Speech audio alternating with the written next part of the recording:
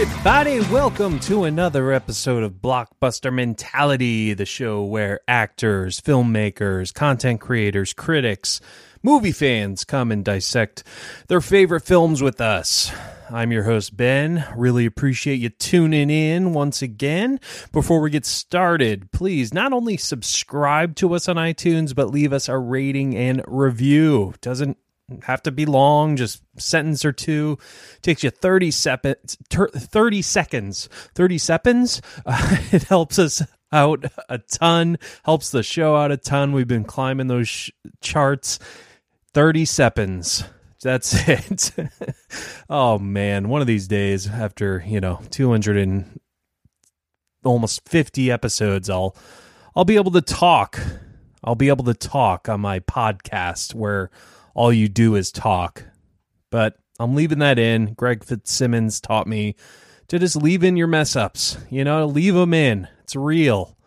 And Dave loves it. Dave loves it when I do it. Dave doesn't join me today, but I think you'll enjoy this show a lot today. Had a blast talking with Ari Spears. Might know him from his Mad TV days or his stand-up specials.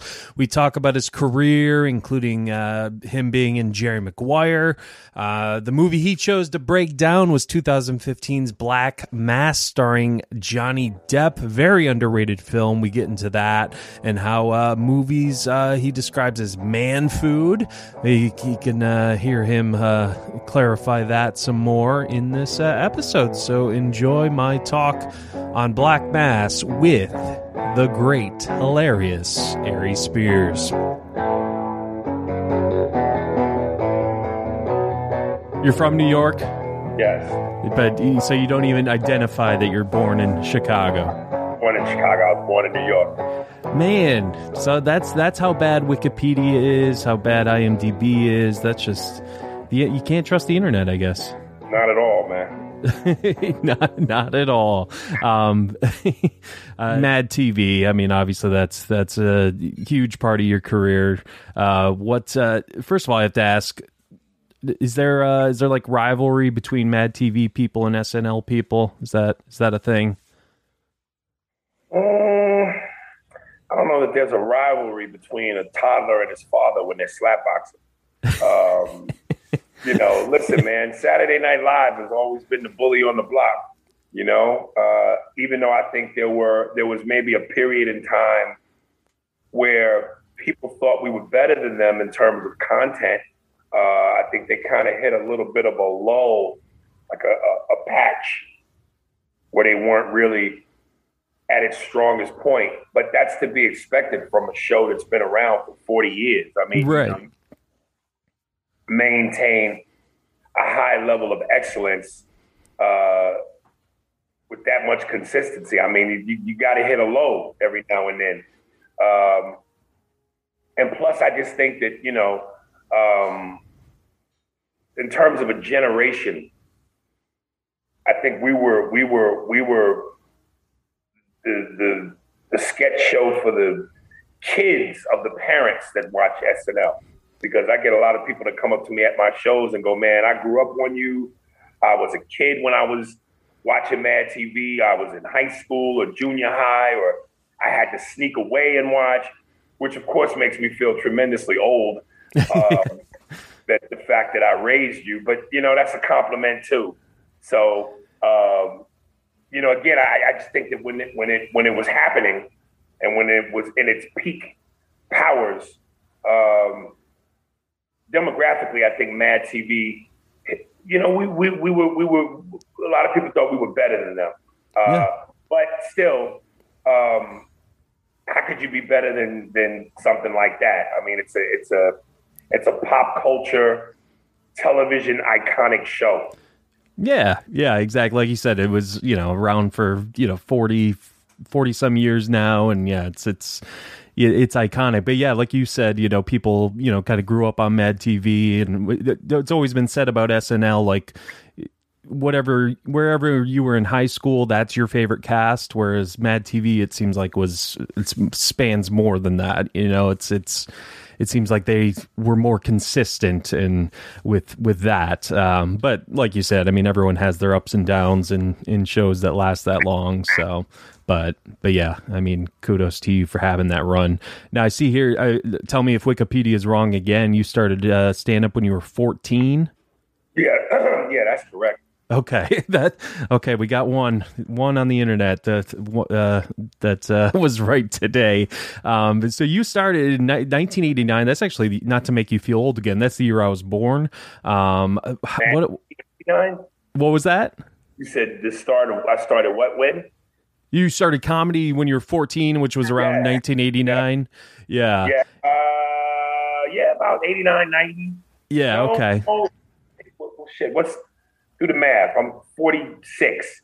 So 46 to 14, 24, 34, 4, somewhere in there. Yeah, somewhere around there. So, I mean, how talk about that a little, like starting when you're 14, like how does that come about? I was born in 75, so I was an 80s baby. So SNL was the guy, Eddie Murphy was the guy on SNL in the 80s, of course. So he was my biggest inspiration. And, I just kind of heard through the grapevine that he started at 14. And he's from Long Island, New York. I'm from Brooklyn. I'm from New York. We both have the same birthday. So I kind of just took all that as fuel to kind of get into going, if he did it, why can't I? So, Eddie was responsible for that. Yeah, and you paid homage to him on Mad TV a few times. Got it. No, but yeah, that's great to have the cojones to do that when you're 14 and just to go for it. Like you said, if they can do it, why can't I? I like that attitude for sure. And then I'd be remiss if I didn't talk about this when you landed Jerry Maguire, which was huge film back when it came out. Still in the pop culture after all these years. How'd you land that one? What was that like? What was that like when you received a call you were going to be in a movie with Tom Cruise? It's cool. I had originally auditioned for Cuba Gooding's part. Okay. But, that was such a big part that the director, Cameron Crowe, really didn't think I was big enough name-wise, and I wasn't, to carry something like that, playing opposite Tom Cruise, even though Tom is one of the biggest, and at that time certainly was one of the biggest names in the business. You still need someone to bounce him off of. And Cuba obviously was the more established guy. But Cameron liked what I did so much in the audition, especially my improv, that he said, "Look, I'm not going to be able to give you the role of the brother, of Cuba, because it's just too big. But I will give you the role of the brother, which is a smaller role because I want you in this movie." So he put me in the movie and put all the improv that I did and gave it to Cuba. Oh, man. Unbeknownst to me. Yeah. Fuck it. I guess you got to take that to get in. Right. I mean, so no writing credit? You didn't get any writing credit for that? No. Not so much. Oh man, yeah. That's cool though that you were good enough to do to say lines in the audition that Cameron Crowe it stuck with him for that role. So that's awesome. And yeah, to work with the great Cuba Gooding Jr. and then you had scenes with Regina King, who's blown up over the last few years. It's you've worked with some awesome people, it seems like. Now, speaking of huge people, we like to have guests on and have celebrities kind of break down a film with us to, just get their perspective on the art form a little bit and why they like a certain movie. And so, speaking of big stars, we're talking Johnny Depp's Black Mass that came out in 2015. Now, why'd you pick this film? It's funny. Often on my podcast, when we talk about movies, we like to refer to movies as man food.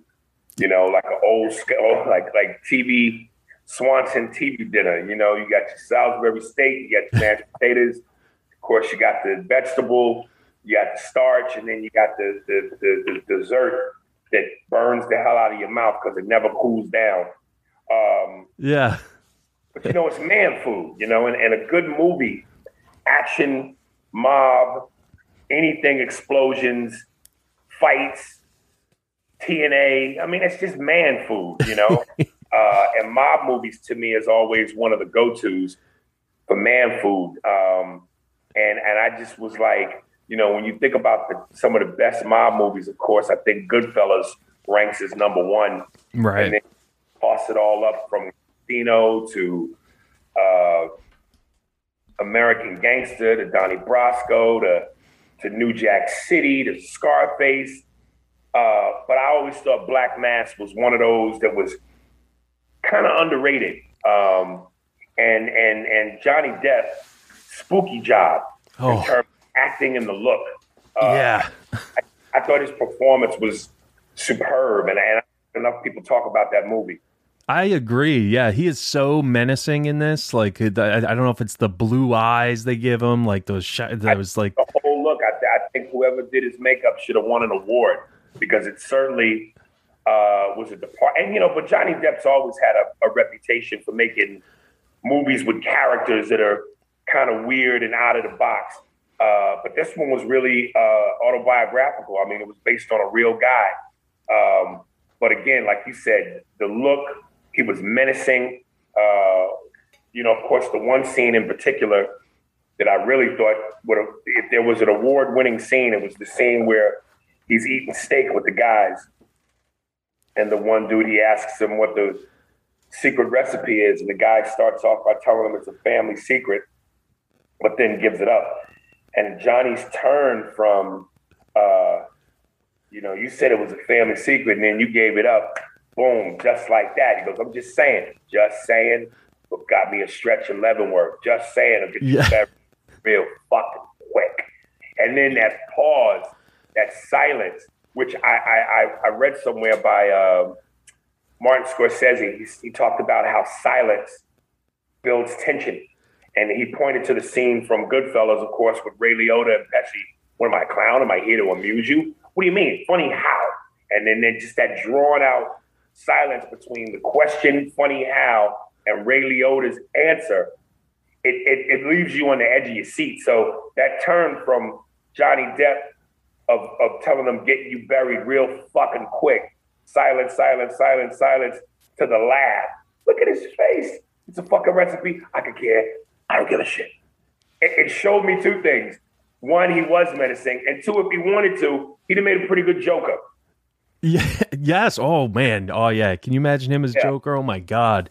Yeah, that's because there was always rumors of him maybe being Joker someday, him being the Riddler or something. That would I would love to see that. But yeah, that whole scene. Yeah, because I mean, you're totally buying it that this guy could just go off just like the Pesci scene in Goodfellas. Like this guy, you don't know how to take him. Even when he says he's joking, you're still kind of like, yeah, totally. Like just because he's so like he just commands that that attention from everybody, and they're just like shitting their pants. There was a thing in terms of a critique. If there was one thing that I probably could have wanted more of, it would have been more of that violence from him. Because anytime he went menacing, anytime he went there, it was just fun to watch. So I maybe wish there had been a little bit more of that. I know originally we talked about, we were going to talk about American Gangster, right? Which Denzel hardly ever the only time Denzel's ever played a bad guy is twice. Of course, Alonzo in Training Day and Frank, American Gangster. And he's so fucking good, Denzel, that I'd love to see him do more of that. And I loved American Gangster, but to me there wasn't enough. I want to see him rip shit up. I want to see him slap motherfuckers around. I want to see him gritty with it. Yeah, because I mean, we get you get that one scene where he ends up shooting the guy right, point blank in the parking lot. We get that, but yeah, we don't really get anything else. We get that one scene where he like chokes the girl to death, which is more uncomfortable than anything. It's just like, oh my God, like this guy's just lost it. Yeah, but that really was the only two parts. Yeah.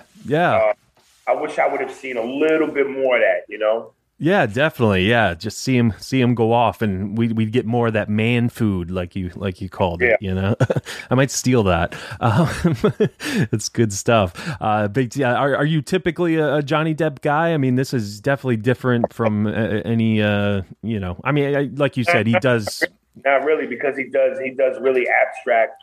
Yeah. And those movies I never really gravitated towards those movies. I mean, I liked, of course, Black Mass. Another one where he kind of was playing a regular guy going through shit was, I think it's called Nick of Time. Oh, yeah, Nick of Time, yeah. And those are the only two things I can recall where he was not playing, some weird character. So look, he's great at what he does. Right. The abstract work, he's great at what he does. I just prefer him a little bit more on the normal side. Yeah, definitely. Yeah, it seems like after Gilbert Grape, he kind of went. I just mentioned it. Donnie Brasco. Oh yeah, Donnie Brasco. Yeah. He definitely another mob type movie or a mob movie. And yeah, I definitely wish he would go more into those types of roles, because obviously he's proven he can do it. And it's but yeah, I mean this film, it's like you said earlier, it's underrated for sure. Underrated performance from Johnny Depp. I just find it intriguing too that you have the FBI agent Joel Edgerton plays him. How he is involved in this movie, how he kind of uses Whitey Bulger to help him, but at the same time he starts helping out Whitey. It's like he gets involved then. That was a solid performance too, and speaking of great performances by, well-respected actors, Kevin Bacon's phenomenal. Yeah. And I wish he was in it more, because he played that part very well. Me and my podcast partner, we do this thing where we ask this question, because I think in the business, there are some guys who are clearly movie stars, but they're not great actors. But then there are guys who are phenomenal actors, but they're not movie stars. Then you have guys who are both. So we ask the question, actor or movie star? Like Stallone, Schwarzenegger, especially in the 80s and the 90s, those guys are movie stars. Like absolutely. Blockbuster, summer, action, kick-ass, shoot 'em up explosion. But, some could make the argument with Stallone, Copland a little bit, but and I know he catches a lot of but still, as Rocky, it's a great performance. But I think when you look at his body of work overall, Stallone is a movie star more than he is an actor. Schwarzenegger, a movie star. Keanu Reeves, a movie star. I mean, between the John Wicks, The Matrix, Speed. Yep. Great movies. He's got the best actor. Yeah. The flip side, Gary Oldman. What's my man's name? Jonathan Day-Lewis. Daniel Day-Lewis. Daniel, yeah. Day-Lewis. Gary Oldman. Gary Sinise. Oh, yes. Great actors. But they ain't making blockbusters. Exactly. And guys who are both. Denzel is a movie star and a great actor. Pacino, De Niro, movie stars, great actors. So I'm asking the question: Kevin Bacon, movie star or great actor? Yeah, I mean, it seems like when he came out at the beginning, he was starting out as a movie star. But I don't know who he was though. Really? Great actor, but movie stars. Yeah. Tom Cruise, Will Smith. Those guys star in their own movies, and they open the movie. Kevin Bacon is always part of a movie. Right. A star that opens the weekend. I mean, with Footloose. I mean, I almost want to say there's also a category of heartthrob. I think he was kind of that for some girls back then. But he's a great actor. Maybe because of one movie. Right. Yeah. During the whole span of his career, when has Brad Pitt not been a heartthrob? Right. Exactly. It's not considered a heartthrob. Right. You know what I mean? And it seems like. Well, that's more of a vanity thing, so I don't know that has to be included. Yeah, that's true. I don't know if Pacino and De Niro are sex symbols, but again, their body of work, they lead the franchise. They're the face of the movie. They can open a weekend, and they're phenomenal actors. Absolutely. What would you? I mean, I know you worked with him, or I don't know. Did you have any scenes with him? But Tom Cruise. It seems like lately he's a movie star more than I think he's had great acting work, but where would you put Tom Cruise at?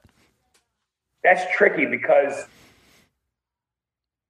with movies like Born on the 4th of July, yeah, I'm trying to think some more of his more serious roles. I mean Jerry Maguire, Rain Man, chops like a motherfucker. Yeah. But he's also a fucking movie star. Right. Yeah. Yeah. I think, he definitely falls under the both. It's just, lately he's just been doing those blockbusters, Mission Impossibles, the, Jack Reachers, all those.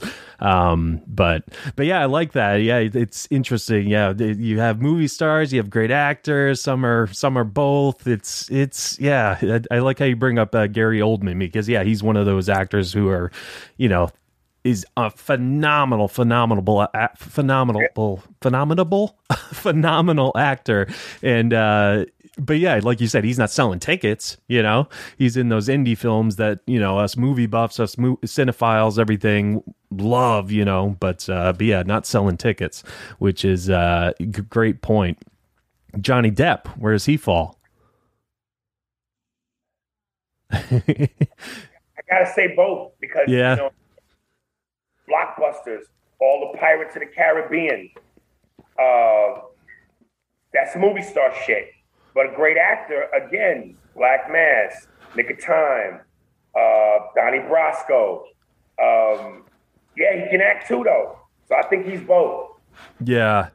And then speaking of also great actors, what's his name? He's in this Black Mass. Jesse Plemons, he is great. He's at the very beginning when he's not letting the guys in the bar. He's the first one that's he's been having some great parts the last few years. He's not going to be a household name or anything, but he's going to be he's one of those where I can see winning, an Oscar someday. Because I think he's phenomenal. What was my man's name? The one that died of a drug overdose was in Boogie Nights. Boom Man. Philip Seymour Hoffman? Yes. Yeah. Phenomenal actor, but was never a star. Yep. Exactly. Man, we could go all day with this. This is it's because it's so interesting. Yeah, because you got the guys that can sell tickets, and then the guys who are just great actors, and then the guys who are both, like you said. But yeah, I mean, again, like you said, Black Mass, underrated, total something that I think, Johnny Depp. I mean, I think he might have got like a Golden Globe nomination, didn't get an Oscar nomination, but I mean, it's still just, an absolute phenomenal performance. And I just love the kind of descent into like the things that happen to him. His son dies, then his mom dies, and it just, you can kind of see him going mad. I guess a lot of that wasn't true. Like he didn't actually. There were certain things, but you gotta dramatize it a little. It's a movie, everything's not going to be up to par with the truth, but we're there to be entertained for our man food, be fed with our man food. But yeah, I mean, I also love Corey Stoll, who was barely in this. He came in at the end. He was like he was the ball. He was like the one asking, like, why aren't we going after Whitey Bulger? Why is this taking so long? And that's after Joel Edgerton, has tipped off Whitey about a couple things, and two guys end up dead because of that. And it's just like that whole part is so interesting to me that, this Joel Edgerton he just wants to bring down the north side of Boston because, Whitey's on the south side and he's getting benefits from Whitey. He's getting presents. He's got like a nice watch, and he's that one guy, I don't know his real name, but he played when they were in the initial meeting as the guy who grew up with Whitey, was explaining to Kevin Bacon why they should use him as an informant.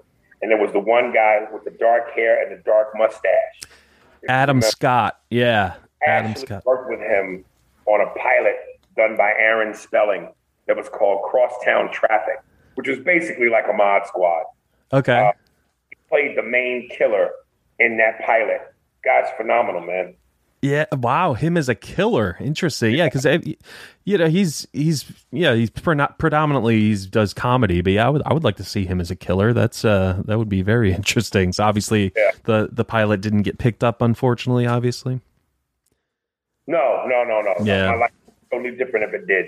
Yeah, I bet. I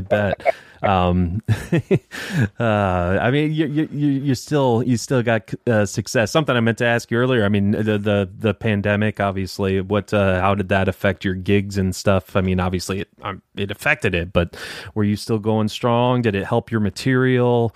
How did? Like everything else, it was touch and go. I mean, I have addressed the elephant in the room to some degree. Joking wise in regards to it.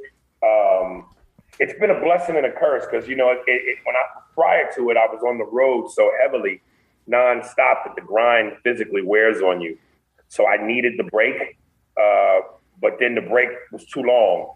So I needed to get back to work. Yeah. So it's been kind of a blessing and a curse.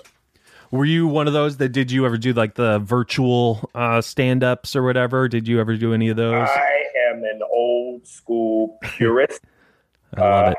I'm from that Richard Pryor, George Carlin era, and I would never do anything that homosexual. Joking, relax, woke people. Yeah, relax, everyone. Yeah, there's no way I would ever do stand-up without an audience. That's like sex without a woman. I won't do it. Yeah. I know that some dudes beat off and mazel talk to you, but once you've had pussy, anything less than is less than. And I respect that because I was thinking that, like, I mean, part of doing this is the rush you get by being on a stage, getting that audience interaction and everything like that. It's just like, how could that, do you really when you tell a joke? The laughs you get back is part of your timing. Yeah. So have no audience and you just talking to yourself essentially is what you're doing. It throws your timing off. Right. You time when to respond, how to respond based on the level of laughter and where it is, what to say next, what to improvise. So without all that, it's just a different game.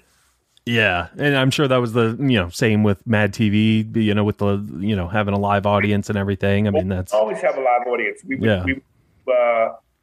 alternate weeks. 1 week we'd have 4 weeks out of a month. 2 weeks we do live, 2 weeks we didn't. And the 2 weeks that we didn't was because if we did sketches with heavy makeup, where people had to be in the chair for 3-4 hours and certain physicalities. You can't do that in front of a live audience. Right. So certain things you have to pre-tape, which I like. I know SNL was live every week. Right. But I think when you can pre-tape some things, it adds a different layer because you got a little bit more time to creatively craft what you want to do, and you can get certain things off that you might not be able to get off if you always have to be live. So because Mad TV, it didn't air live, right? No. Yeah, it was just in front of a live audience. Would you guys, would you guys ever redo a sketch? Or it was just what happened in front of the live audience is what happened? Oh, no. That's the beauty of not being live. Is that when you fuck up, you can redo it on the spot. Yeah. Did you ever audition for SNL? No. At the time I was doing Mad, I know somebody from SNL had reached out to my people, but I think Lorne Michaels at that time had a rule that if you were in any other sketch show, you couldn't come to SNL. But then somewhere along the way, he dropped that because I know Jeff Richards was on both, and Taram Killam was also on both. They both had and then went over to SNL. Yeah, interesting. I mean, you might be able to count Kenan in that. Kenan Thompson, he did like Nickelodeon sketch. I wonder if that counts. Probably not. I won't get you started on Kenan, I guess. But anyway, I got some rapid fire questions for you. But before that, is there anything else about Black Mass that we didn't mention that you wanted to say? Not really. I mean, it's a phenomenal movie. If I could, can I shout out my podcast real quick? Oh yeah. We're gonna do all that, my friend. Here's Steinberg, The Jew and the Jerk. It's available on all streaming platforms. I tell people, look, man, if you are tired of wokeness, if you are anti-political correctness, then my podcast is for you. We are straight, uncut Bolivian cocaine. We are alcohol during the Prohibition era. People want to drink, man. People want to get loaded. They want to have a good time. They want to say what they want to say and be who they want to be, as long as it's not malicious or with evil or hurtful intent. I think we should be allowed to be who we want to be. And that's what this podcast is. We don't pull no punches. We don't hold back. It's available on all streaming platforms: Google Play, Podbean, Apple, Spotify, Amazon, or you could just hit me up in my Instagram under Aries Spears in my DMs, and I'll send you the links. There you go. Which one's the Jew? Steinberg. Okay, I wasn't sure, so thank you for that. I mean, speaking of wokeness, I mean, to me, it seems like the woke people are louder. Just they seem louder. I think there's less woke people than there is woke people, if that makes sense. That didn't make any sense, did it? I think just because of social media, it gets amplified. Mm-hmm. And I think it's almost cool to be woke, where I think real people's feelings are, let's not be offended by everything, but it's the cool thing to do right now. I mean, does that make any sense, or am I just talking about my ass here? I think people are wanting to be, inherently be good people. Yeah. And the world a better place. And that's all well and noble. But let's be careful about how we go about this, because, there's a reason for these outlets called comedy, radio, performance, sports. And these things allow you to escape reality for a certain amount of time so that you can let loose. And again, the key part to me, as long as you're not hurting anyone, denying anybody any rights, treating anybody unequally, you have a right to feel and voice how you want to. I'm actually trying to write a bit right now about that, because I think there's a big difference between having a moment where we all have human slip-ups versus a lifestyle. Right. If what you do in terms of Jews will not replace us, if that's a lifestyle for you, that's a problem. Right. But making jokes or what you say in the privacy of your own home or around your immediate circle, if it might not be the most politically correct thing, that's your right to do. And that doesn't necessarily make you a bad person as long as you don't practice a lifestyle of certain beliefs or physically and hurt people. We all say foul shit. Right. That's what we do. Yeah. I like that. Yeah, that's a great point because I mean, it's you could make a mistake, you can say something that you shouldn't have said, or do something that you shouldn't have done, but it's about how you choose to live your life from that moment. How you choose. You're a guy and you're walking down the street and you see two dudes holding hands. If you yell at the top of your lungs for everybody to hear, "Oh, look at these faggots," that's a problem. But if you see two dudes and they're violently tongue kissing, and you not too loud, but more internally go, "You're not wrong. You're not a bad person." That's a natural gut reaction. Right. Something you ain't comfortable with. Right. So, I'm just saying. There's a line. There is a line, but there's also, there's a time and place for everything. Don't be malicious, but just, be a good person and don't get so offended all the time. Right. I think that's the bottom line. Real quick, do you have about 2 minutes for rapid fire questions? There's like 6 of them. You ready for this, my man? Mm-hmm. What is your go-to movie snack? Oh, shit. I don't have a movie snack. I have a Jesus and the 12 Apostles meal. I don't do snacks. I do meals. All right. If you go to, what about a movie theater? Like if you go to a movie theater, you can't bring a whole meal unless you're bringing like a bag of McDonald's. Well, they got these studio movie grills now. That's true. Kick your feet up, order a fucking meal like you're at Bennigan's. That's true. Listen, like I said, man food, slice of pizza, hot wings, anything with bread is the bookends. Man. One of my favorite. I'm a New Yorker, and it's hard to get New York. No, you're from Chicago. Nah. And a lot of places out here call themselves New York pizza, which is bullshit because they don't taste nothing like New York pizza. But there's one place called Mulberry's here in Encino. And I mean, the guy is from New York, the owner, and he flies the dough in from New York. And it's phenomenal. So that's one of my favorites. Another place called Hot Wings. Make great hot wings. So I'm one of those. Okay. All right. There you go. Go-to movie snack is a plethora of things for Ari Spears. I use dirty magazine pictures as napkins. I bet you do. Guilty pleasure movie or TV show? Oh, Sopranos. Really? It's a guilty pleasure? Let me tell you something. I have some of my top favorite TV shows. Power, Sopranos, Breaking Bad, Snowfall. Now I'm on Queen of the South, Godfather in Harlem. Bar none. I might watch those shows again if I've already seen it, but I will watch. I watch Sopranos. It's like a holiday for me. I watch the whole thing. How could you not love The Sopranos? But that's not guilty pleasure. That's When you say guilty, what do you mean? I don't know, something that is people wouldn't expect that you watch or you find pleasure in, but it's not necessarily something that would be in your demographic or like a chick flick.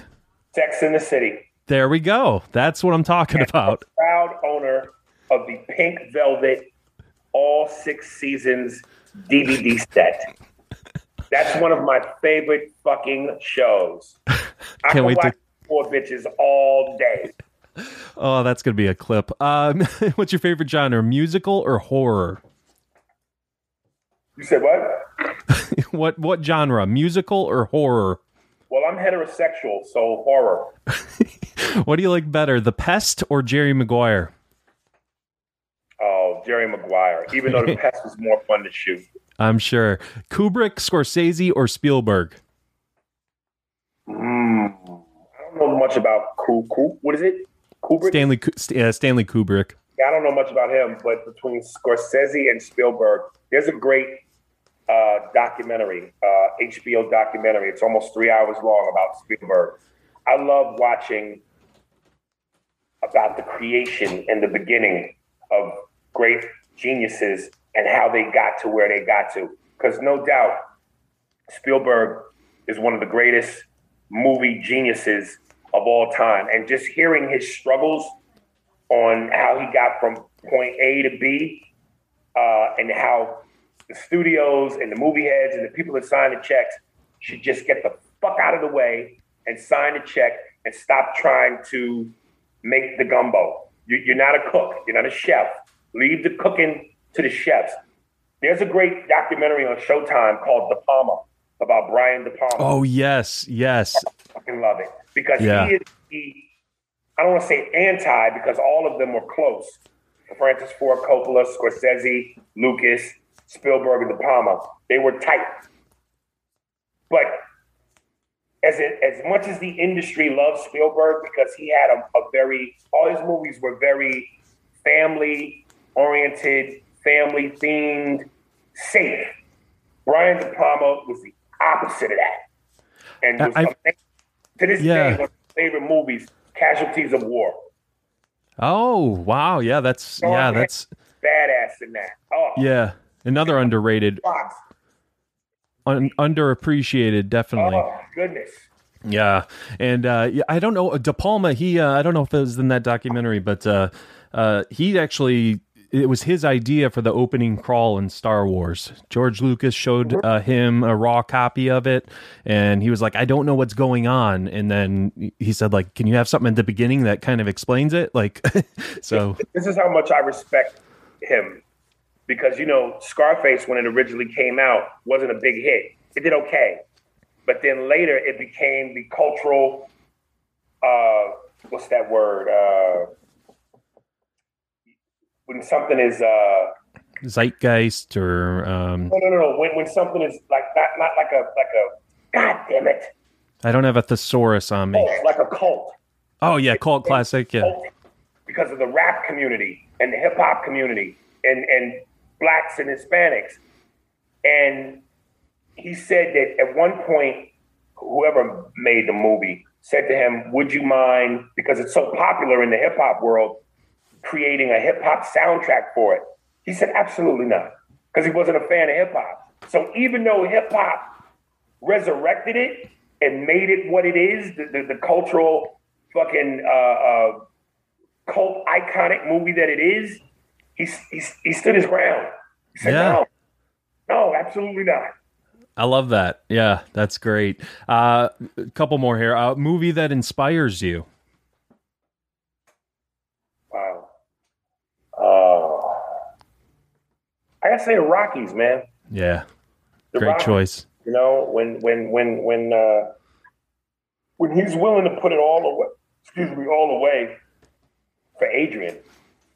And he goes, in Rocky, this is like what I call a dick hard moment.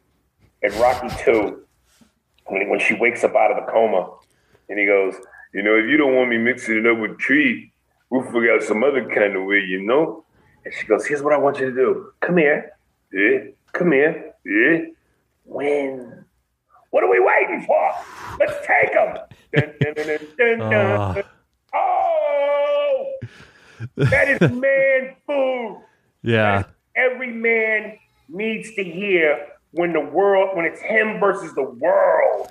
My pants just got tighter when you said that all, so thank you for that. Yeah, man. It's that actually your impressions lead me to what's your favorite impression you did on Mad TV?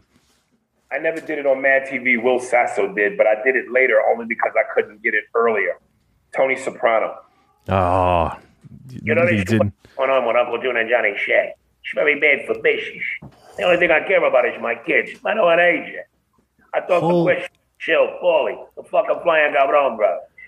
Oh, wow. I wasn't expecting it to be good. I was just expecting you to like it, but wow, that was great. Are you excited for the new series? This movie, actually, I think it is, right? Well, of course you are. Camera down 5 inches, you'd see me with an erection. Your pants got tighter as well. It busted through the jeans like it was the Hulk. Oh, I can't wait. And yeah, it's so awesome that it's his actual son that's playing him. Yeah. So that's going to be cool. And then last one, what's the first movie you think of when you think your favorite movie of the 21st century? 21st. Listen, I dropped out of school and got my GED. So help me here. 21st century is 2000 to now. 2000 to now. My favorite movie? That's hard. First one that comes to mind. What year was Training Day made? Oh, I think that was 2000. So I think, or 2001. So yeah, I think you're safe there. Yeah. All right. There you go. 2001 Training Day. And I just watched your Denzel skit you did on Mad TV right before the show. So it was before he won the Oscar for Training Day. So there you go. That's how long Aries Spears has been around, folks. Not to make him feel old, but he's a legend. He's a legend. But man, it's been an absolute pleasure. I appreciate you finally, tolerating my annoyance of bugging you to get you on the show. It's same way, man. This Hollywood game is weird, man. I tell you, one day I was leaving an audition in Studio City, and I'm in my truck. And I heard he was a fan of Mad TV because I know he used her in the movie Ted, Alex Bornstein. Yeah. So she told us he was a fan of the show. So one day I'm driving and I'm at a stoplight, and this SUV pulls up next to me, and the windows are tinted where I can't see who's inside, but I can see enough to see that the driver is motioning me to pull my window down. So I pull my window down, and it's Mark Wahlberg. Oh. And he goes, yo, you a funny motherfucker, yo. You a funny motherfucker. And I was like, yo, I'm trying to hold my shit together. And I'm like, yo, man, I love your work too, and blah, blah, blah. He said, man, keep doing what you do.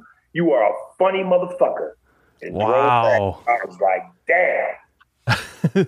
That's has to make your whole career right there. That's awesome. Yeah. Great story.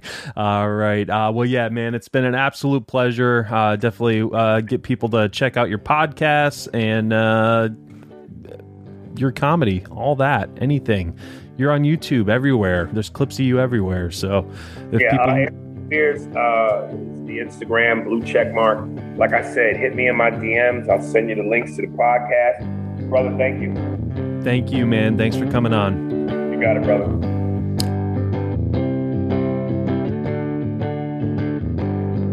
There you have it, folks. Another episode in the books, another guest in the books. Aries Spears, what a pleasure talking with him. Hope to have him on again sometime, and hope you guys continue to tune in. Hey, remember when I said to subscribe to us on iTunes? Do it, but not only do that, but leave us a rating and review. Again, only takes a couple seconds. See, I still can't talk. I was doing that on purpose. It's comedy. I'm trying out comedy. But yeah, again, it does help the show out a lot if you just leave us a review. Helps us climb those charts. Let us know what you thought of this episode. Black Mass, what you think of Black Mass. Tweet us at BlockbusterCast and Instagram at Blockbuster Mentality. That's where you'll get updates when new episodes come out, and that's where we interact with you guys, especially on Twitter. All right, folks, well, that is it for me. For Aries, I'm Ben, and as always, grab some popcorn, grab some snacks. We'll catch you guys at the movies.